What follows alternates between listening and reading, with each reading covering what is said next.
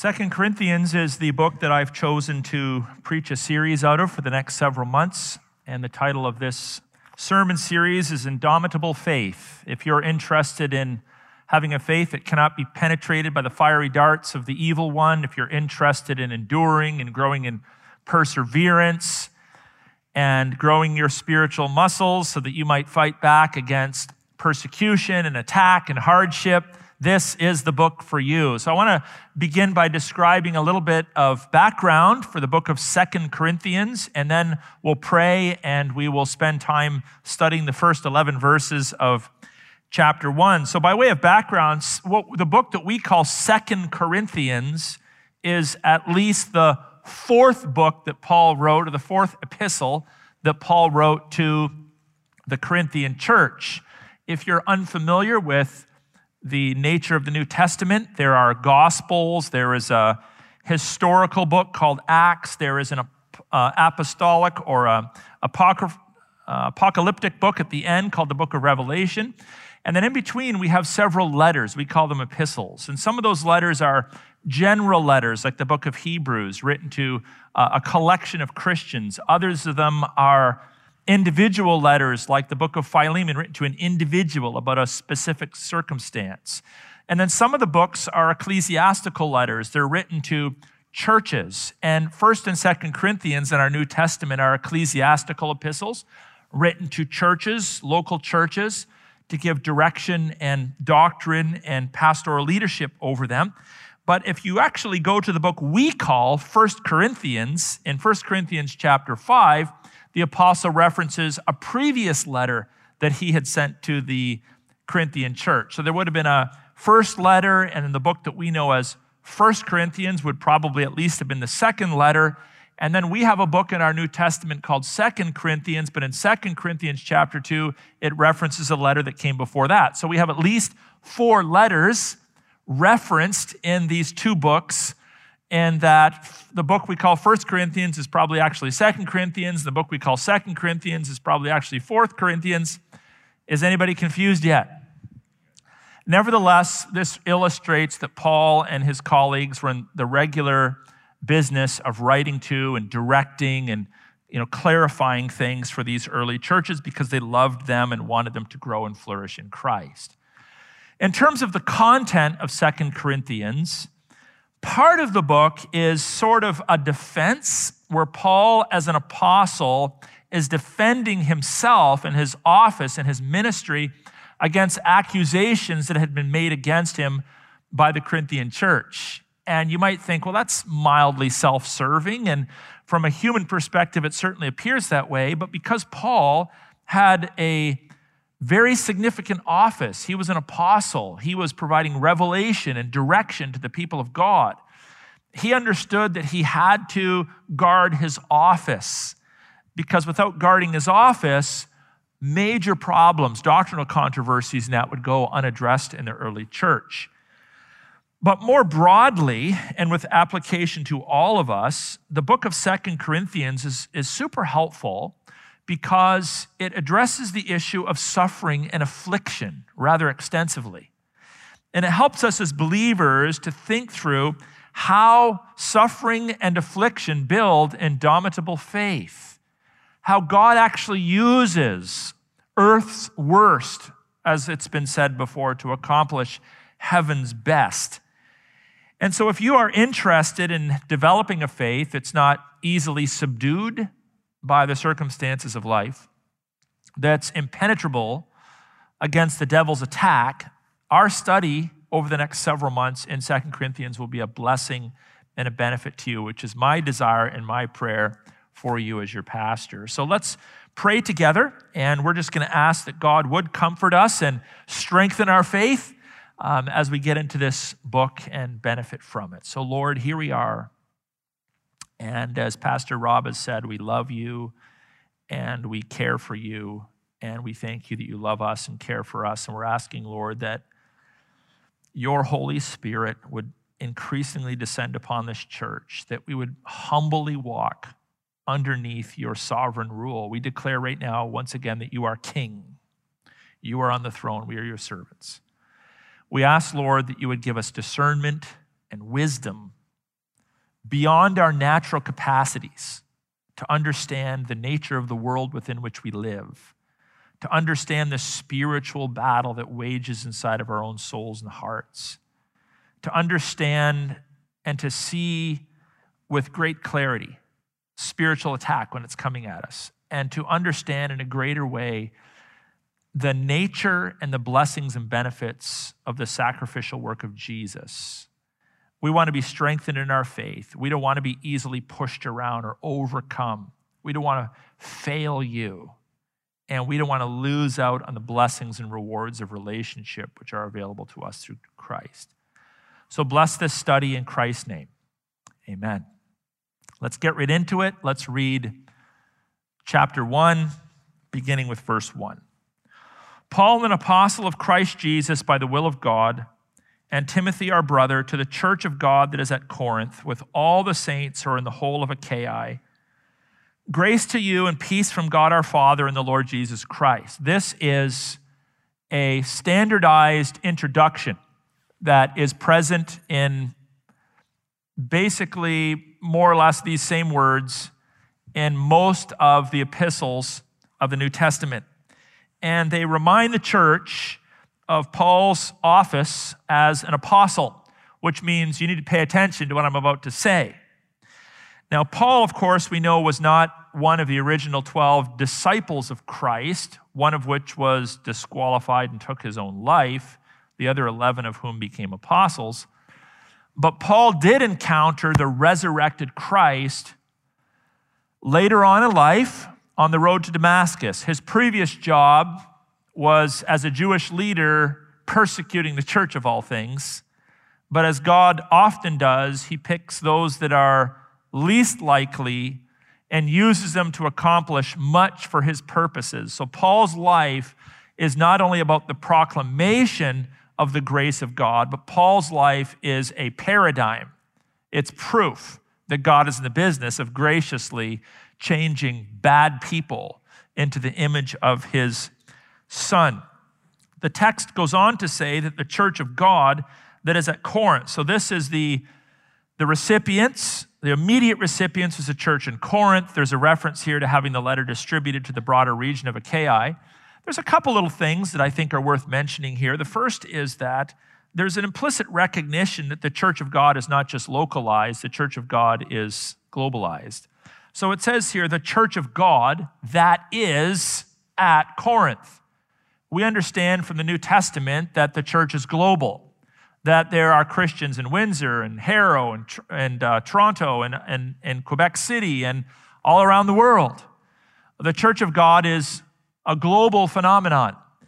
But the church of God expresses itself in local gatherings or assemblies of believers, as it does here at Harvest Bible Church.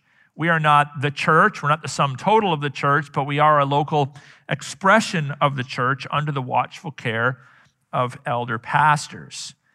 The text also gives this greeting, grace to you and peace from God our Father and the Lord Jesus Christ. Now, some have remarked that this is sort of a universal kind of declaration. There's a Jewish influence here, shalom, peace. There's a Greek influence here, grace, bringing together this Greek-like greeting and this Hebrew-like greeting. Kind of reminds the church implicitly that the church is not limited to one particular ethnic group. But I think there's something else theological in this statement that is helpful for us to be reminded of. And that is that as a Christian faith, we are grounded and founded in our belief in the grace of God. Where would we be if it wasn't for the grace of God? But grace provides us with something. Grace provides us with peace. When we get the first, we also gain the second. And this is a theme that we are going to be reminded of in the rest of the book, that life often seeks to steal our peace through suffering and through affliction. How many of us have not had those dark nights of the soul where we might begin to question, does God really love me? Why is God allowing me to suffer? Why did that precious relationship end in separation, divorce, death? Have I been sidelined in God's redemptive plan? Am I noticed by God? Does God really care about his church? Why does God allow his people to suffer and to be persecuted? The world forces these questions upon us in an attempt to steal our peace. But because we have grace, we also gain peace. And in order to maintain our peace, we have to continue to go back and remind ourselves of the grace that God has given to us through Jesus Christ. So these are some thoughts just from the opening introductory words of this epistle. But the big idea I would like to wrestle with you today is the question of comfort and suffering and how those all go together. And I'd like to propose to you that when you are comforted, you are also equipped to comfort others. We're going to see sort of a selfless approach to the Christian faith here.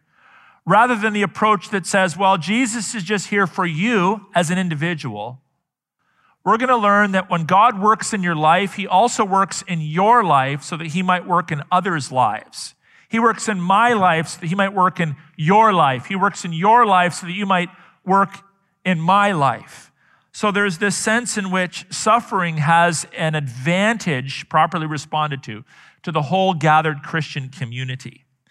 So we'll talk about questions like, why do we suffer, and how do we find comfort in our suffering? And here's the first truth I'd like to introduce you to, or reintroduce you to probably more accurately, because many of you already know this. And it is this, that the Father's love and Christ's suffering work together to comfort us. It says in verses 3, 4, and 5, "Blessed be the God and Father of our Lord Jesus Christ, the Father of mercies and the God of all comfort, who comforts us in." Notice it doesn't say after. It's during. God has the capacity to comfort us during our affliction. That's the nature of the word in. All, that's an important word, not just some, but in all our affliction. And then here's one of the purpose statements given to us in the scriptures as to why God allows people to suffer. Is that not an age-old question? Why does a good God allow suffering? That question's been asked since the beginning of time. It's usually asked by skeptics and atheists out in the open. But behind closed doors, I think it's really asked by all of us at some point or another. And here are one of the reasons why God allows us to suffer, so that we may be able to comfort those who are in any affliction with the comfort with which we ourselves are comforted by God. For as we share abundantly in Christ's suffering, so through Christ's sufferings, we share abundantly in comfort too. God is the ultimate source of suffering. This is a theme that we're going to be taught and retaught over and over again in chapters 1, 2, 3, 4, 5, 6, and 7. It's going to come up over and over again in the first part of this book. And there's a reference here to Christ's afflictions. In the Lord's Supper this morning, we remembered what Christ has done for us. We participated in it. It's an act of participation. It's an intimate act to take into one's body emblems of the body and blood of Christ. There's an intimacy there. There's an identification. There's a participation that goes on there.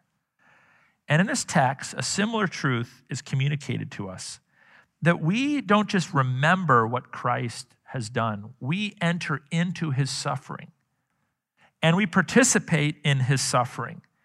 And we remind ourselves that as we share in his suffering and in his death, we also share in his victory and in his what? His life. We go through the same kinds of things that Christ did, and we are redeemed because of them. Paul testifies to this out of his own personal experience, that in his distress, he was comforted by God. And he understands that because he was comforted by God, he now has something to offer to the people of God, an experience, an irrevocable encounter with God. He received something from his suffering, that is comfort. And he was therefore able to, through his testimony, testify to others that were currently suffering, that the God that he had been comforted by can also comfort them. It's like if you have a physical ailment and you find a physician, a chiropractor, a physiotherapist, a nutritionist that gives you great insight and fixes your problem, and then subsequently you meet a friend that has the same problem, what are you going to do? I got a business card I want to give to you. I know who you should go see. Such and such helped me, and I know they can help you. Same idea here. Paul had been helped by God, healed by God. He'd encountered the divine physician. And he didn't want to keep that a secret. So he passes this on to the church by way of his testimony. Now, I think there are some lessons, I'm going to give you 3, that flow out of these introductory verses. The first is this, that out of our pain comes great ministry opportunities. Paul had experienced, and he will testify further to this, great affliction. He had experienced suffering that was crippling to the point that he despaired of life itself. But in his crippled situation, he had encountered a God of all comfort, and he wanted to tell everybody else about it. So one of the greatest Christian acts, charitable acts, benevolent acts, loving acts that you can offer to another Christian is your story. Talk about your story. Pointing people to God's grace in your life. Telling people about how God in the past helped you to overcome great trial, great temptation, great suffering, feelings of abandonment. This is a huge blessing to be able to pass on to others. And it reminds us that our faith is a testimonial faith. The whole of Scripture, as the Word of God, is also a testimony to us, a written testimony of how God has remained faithful to various people groups and various individuals and various churches for millennia. And we read it with anticipation as if their story is our story. Their God is our God, and we benefit and are blessed by that. And so are we when we testify to God's redemptive work in our own immediate lives. Secondly, out of great suffering, greater comfort. If you look at the text in verse 5, he uses an emphatic word. He says, "For as we share abundantly in Christ's suffering, so through Christ we share abundantly in his comfort too." Now, if you're like me, I want the abundant comfort. I would prefer to avoid the abundant suffering. And in fact, in our spiritual immaturity, we can often approach God and say, God, if you don't give me abundant comfort, I will not suffer for you at all.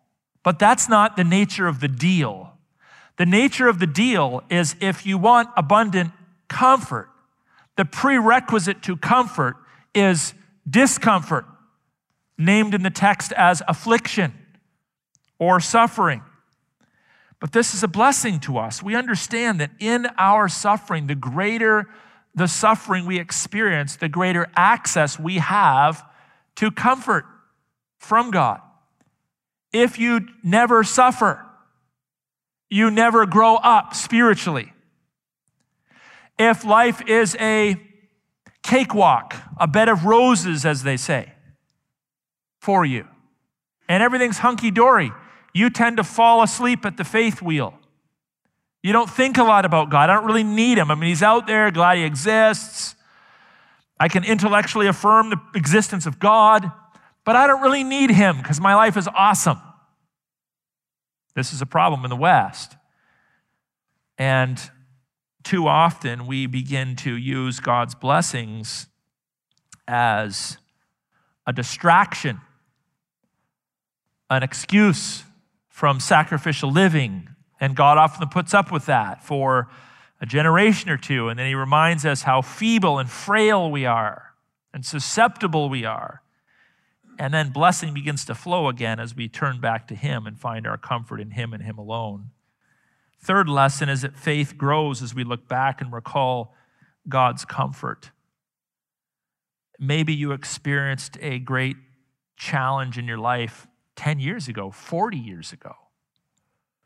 But that challenge, having been overcome and having been comforted by God in it, has served to keep you in your spiritual saddle every day since then.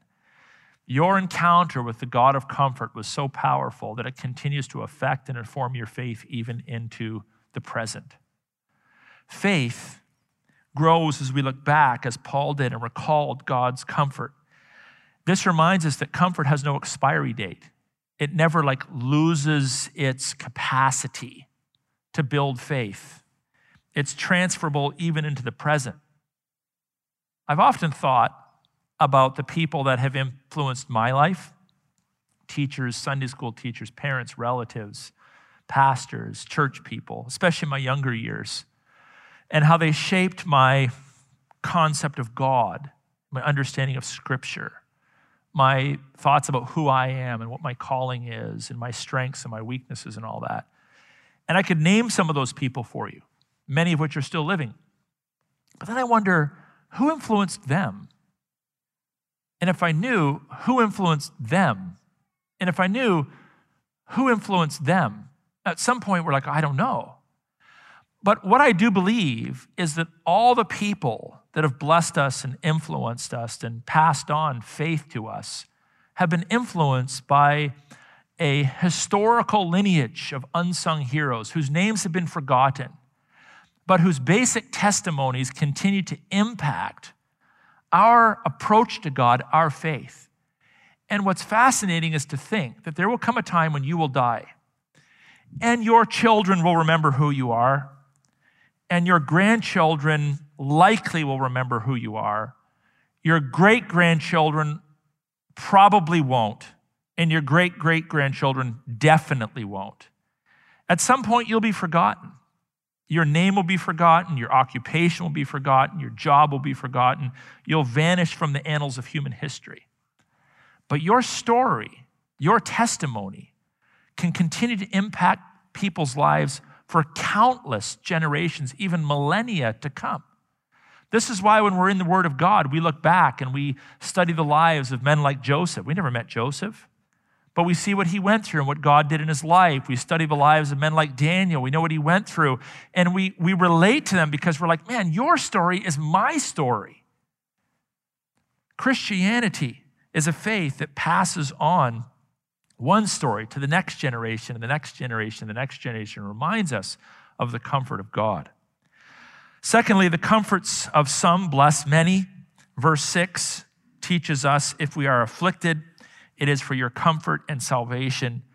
And if we are comforted, it is for your comfort, which you experience when you patiently endure the same sufferings that we endure. Again, what is comfort's one prerequisite? Discomfort. Discomfort. Affliction and suffering are necessary precursors to comfort.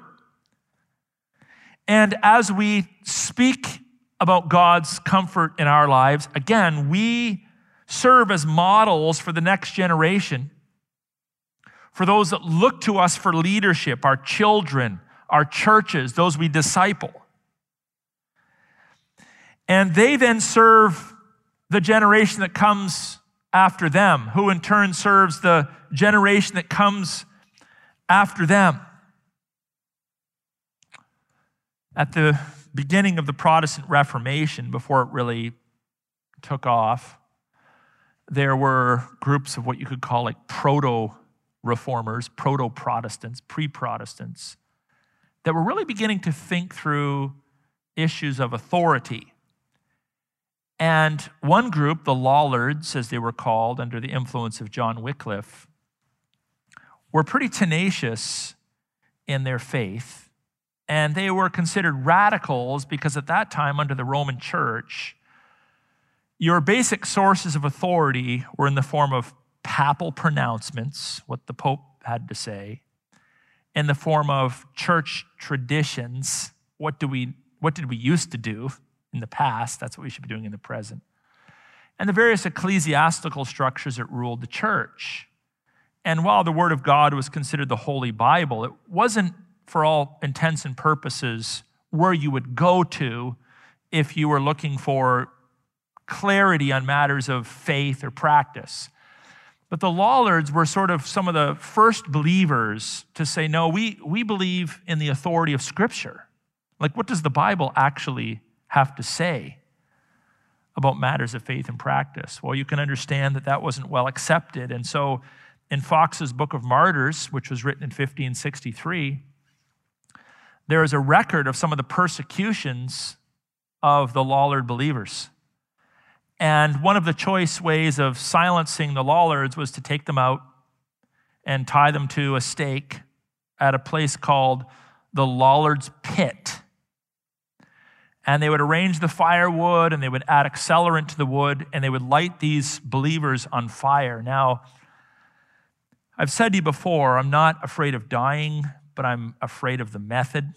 I hope it's, in my sleep or something like that. But you think about various ways of dying, and you might think, okay, a bullet in the head, you're gone like that, or you die in your sleep, there's no pain. But can you imagine the pain and anguish, even the psychological pain, being led to the stake, being tied up, knowing what's going to happen, the pressure to renounce your faith, the accelerant being added, the fire being lit, beginning to lick up your legs and engulf you? Can you imagine the carnal temptation to say, I renounce my faith? It would be incredibly and unbelievably powerful. And apart from grace, frankly, I don't think you could do it. But these believers, with the grace of God, literally were burned alive, many of them, because they pointed back to the authority of the Word of God. Now, by the way, martyrs by definition are always the minority. Martyrs are never the majority. Martyrs are always the minority, the whack jobs, the weirdos, the naive, the ignorant, the people that are disturbing societal order. They were always pushed aside. Now, when we hear stories like that, there is a sense in which just hearing them causes us to assess our faith and galvanizes ourselves in our faith. Is that not true? We tell stories about the Lollards. The reason why Fox's Book of Martyrs is so well read, is known even into the present, is because the church has a generational testimony. The past informs the present. We read about the great men and women of Scripture because in reading them, we're like, that sounds like my story. I mean, the circumstances are different. They lived in a different country. They had strange names compared to ours. But I feel like I'm Daniel in the lion's den at times. I feel like I'm Joseph being sold into slavery at times. I feel like I'm Paul being flogged for my faith at times. We enter into it. And it is their endurance that blesses us. And likewise, church, it is your endurance that blesses the next generation. What will you be remembered for? Maybe nothing except for your faith. So often we pour our lives into building reputations that are just temporal. We want that flashy job, that flashy position in society, the recognition of men. But nobody gives a rip after you're gone. But the testimony that continues to bear fruit is the testimony of the Christian that has endured much suffering and come through to the honor and glory of God. People don't need to remember you to be influenced by you, which, by the way, I think is a statement of great freedom. It frees us from the encumbrances of thinking that a higher salary or a more prestigious occupation or graduating from some Ivy League school is what is going to give us recognition. It's freeing. And I think that we need some more of that in our society, more freedom to live for the things that actually matter. Third, past suffering galvanizes us for future suffering. Not only does it bless us in the moment and bless those around us, but it galvanizes us for future suffering. Look at verse 7 and following. Our hope for you is unshaken, for we know that as you share in our sufferings, you will also share in our comfort. For we do not want you to be unaware, brothers, of the affliction that we experienced in Asia. Now just look up here for a moment. And let me just say, before you read what comes next in the text, ask yourself, how honest is the Bible in depicting the human condition? How honest is the Bible? Is the Bible really useful, or is it just several stories and teachings of highfalutin, not usable, not real, doesn't sound like my life kind of drivel? No. Here's the Apostle Paul. But listen to how he describes, and tell me if you haven't been through this on an occasion or two. Listen to how he describes his response to life's challenges. He says, "For we were so utterly burdened beyond our strength that we despaired of life itself." You ever been there? You're like, I really would rather not wake up tomorrow. I'm not sure it's worth it. I have nothing left to give. Paul is just so raw, so real, so vulnerable. And I think that's why there's such blessing in Scripture, because this is my testimony too. This is your testimony too. We've all had those dark nights of the soul where we've despaired of life itself. And the honesty here, beyond our strength, is so telling of the problem in many of our lives, which is we are trying to deal with life's issues with our own strength rather than the comfort that God alone can provide. He goes on to say,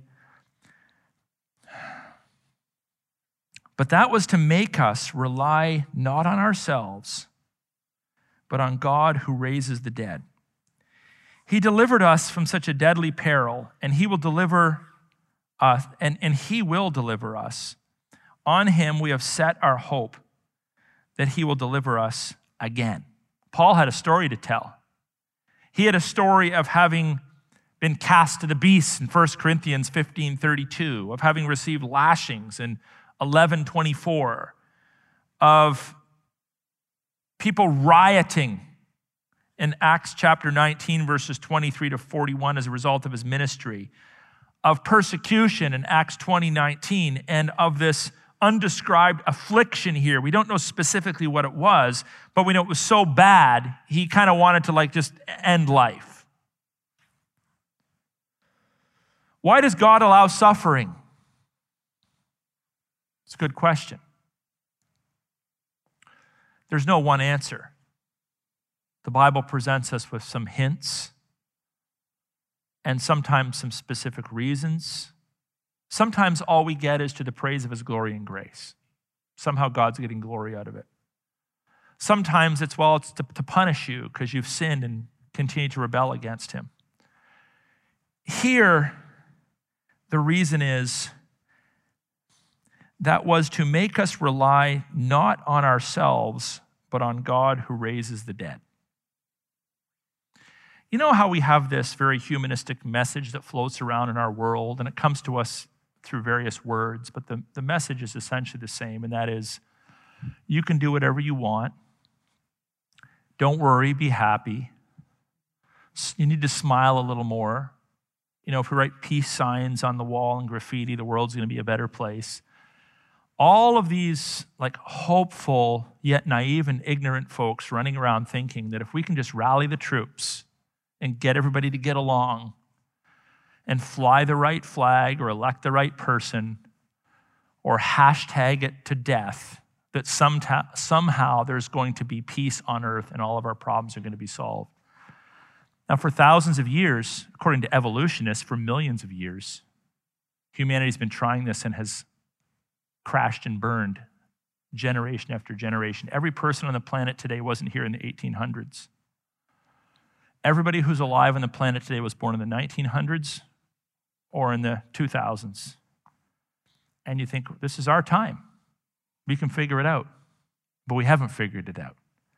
And no generation before us has figured it out. The problem with humanity is not, you need to think higher thoughts about yourself. The problem with humanity is self-reliance to the exclusion of God. Nations never survive more than a few generations when they deny God. Families never stay intact and flourish when they deny God. Economics always fall apart. Economic systems always fall apart when you deny God. Self-reliance is an insufficient tool to overcome the afflictions and sufferings of life. Hope arises from hopelessness, however, but not hopelessness in God, hopelessness in yourself. Hope rises from hopelessness, but only if you look to the eternal one, the giver of hope, and you recognize from whom you came and from whom you eventually will go to, and trust in him in the moment.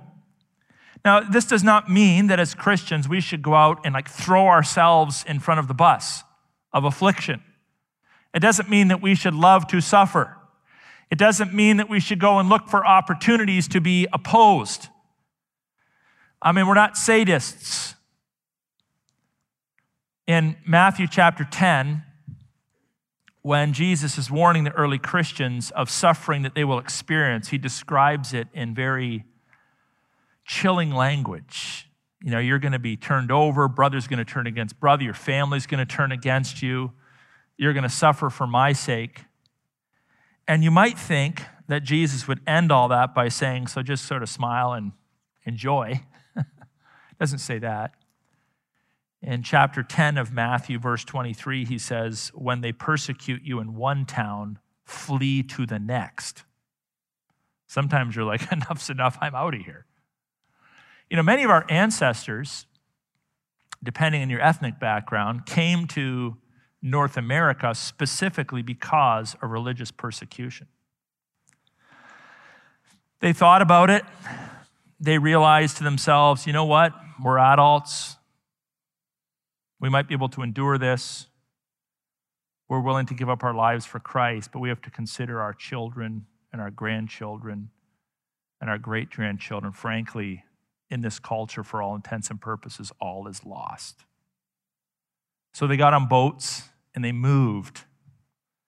This is the story of human history where people of faith have had to sometimes stay and die, and other times they've had to pull up at great cost to themselves, and they've had to move. They've had to flee from one town to the next, so to speak.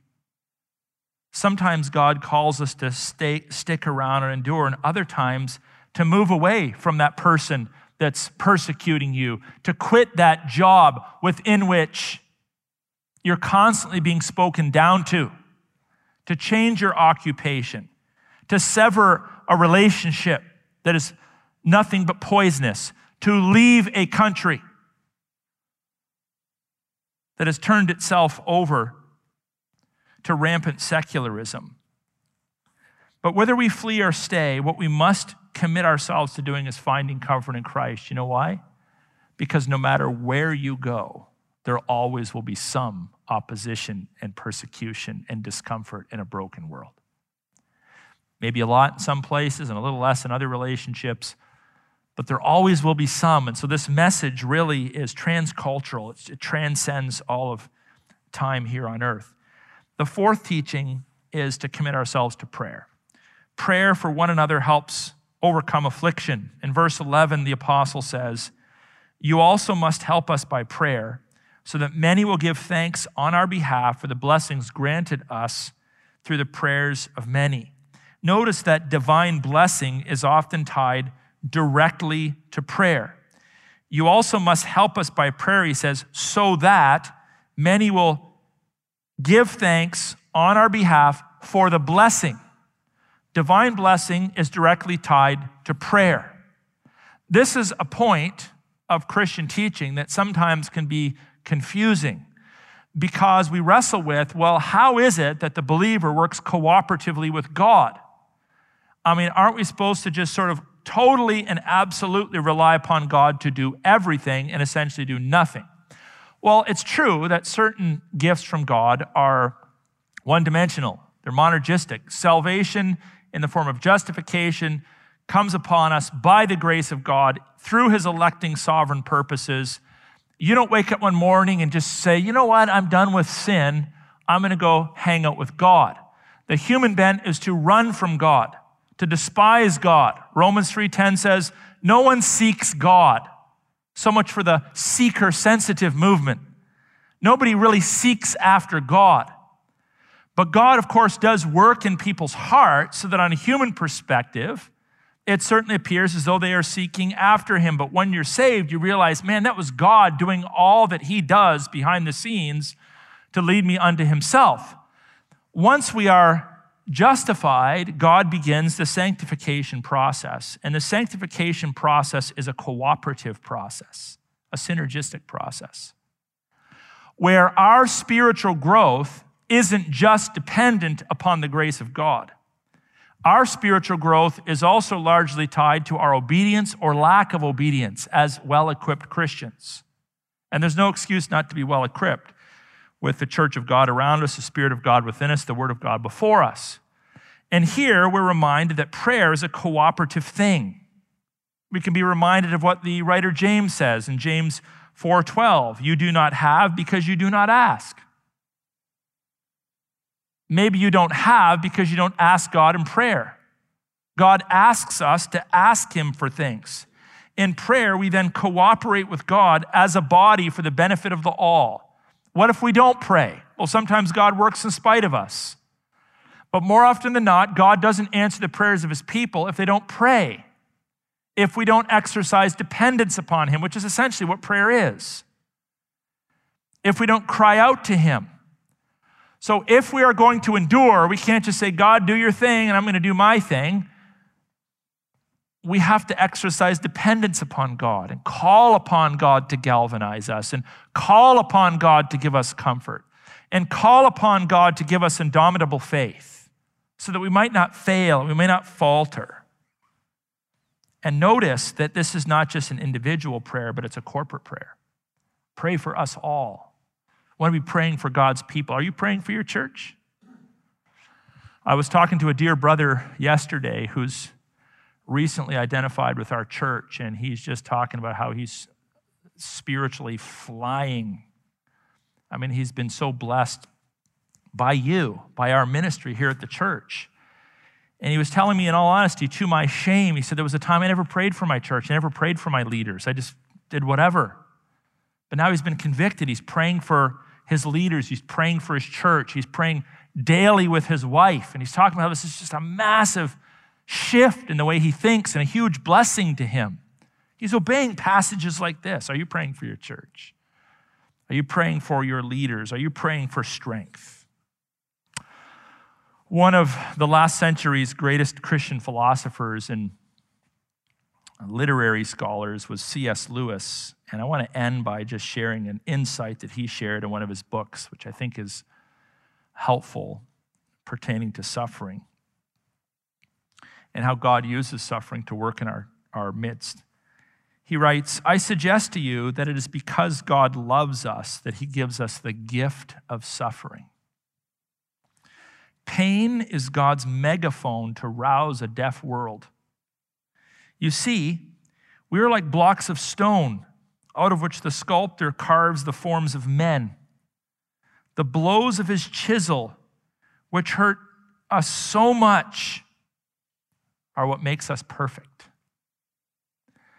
You know, in order to take a block of stone from a block of stone to a beautiful sculpture requires violence being done to the stone. And in the same way, God uses suffering to shape us into the image of his Son.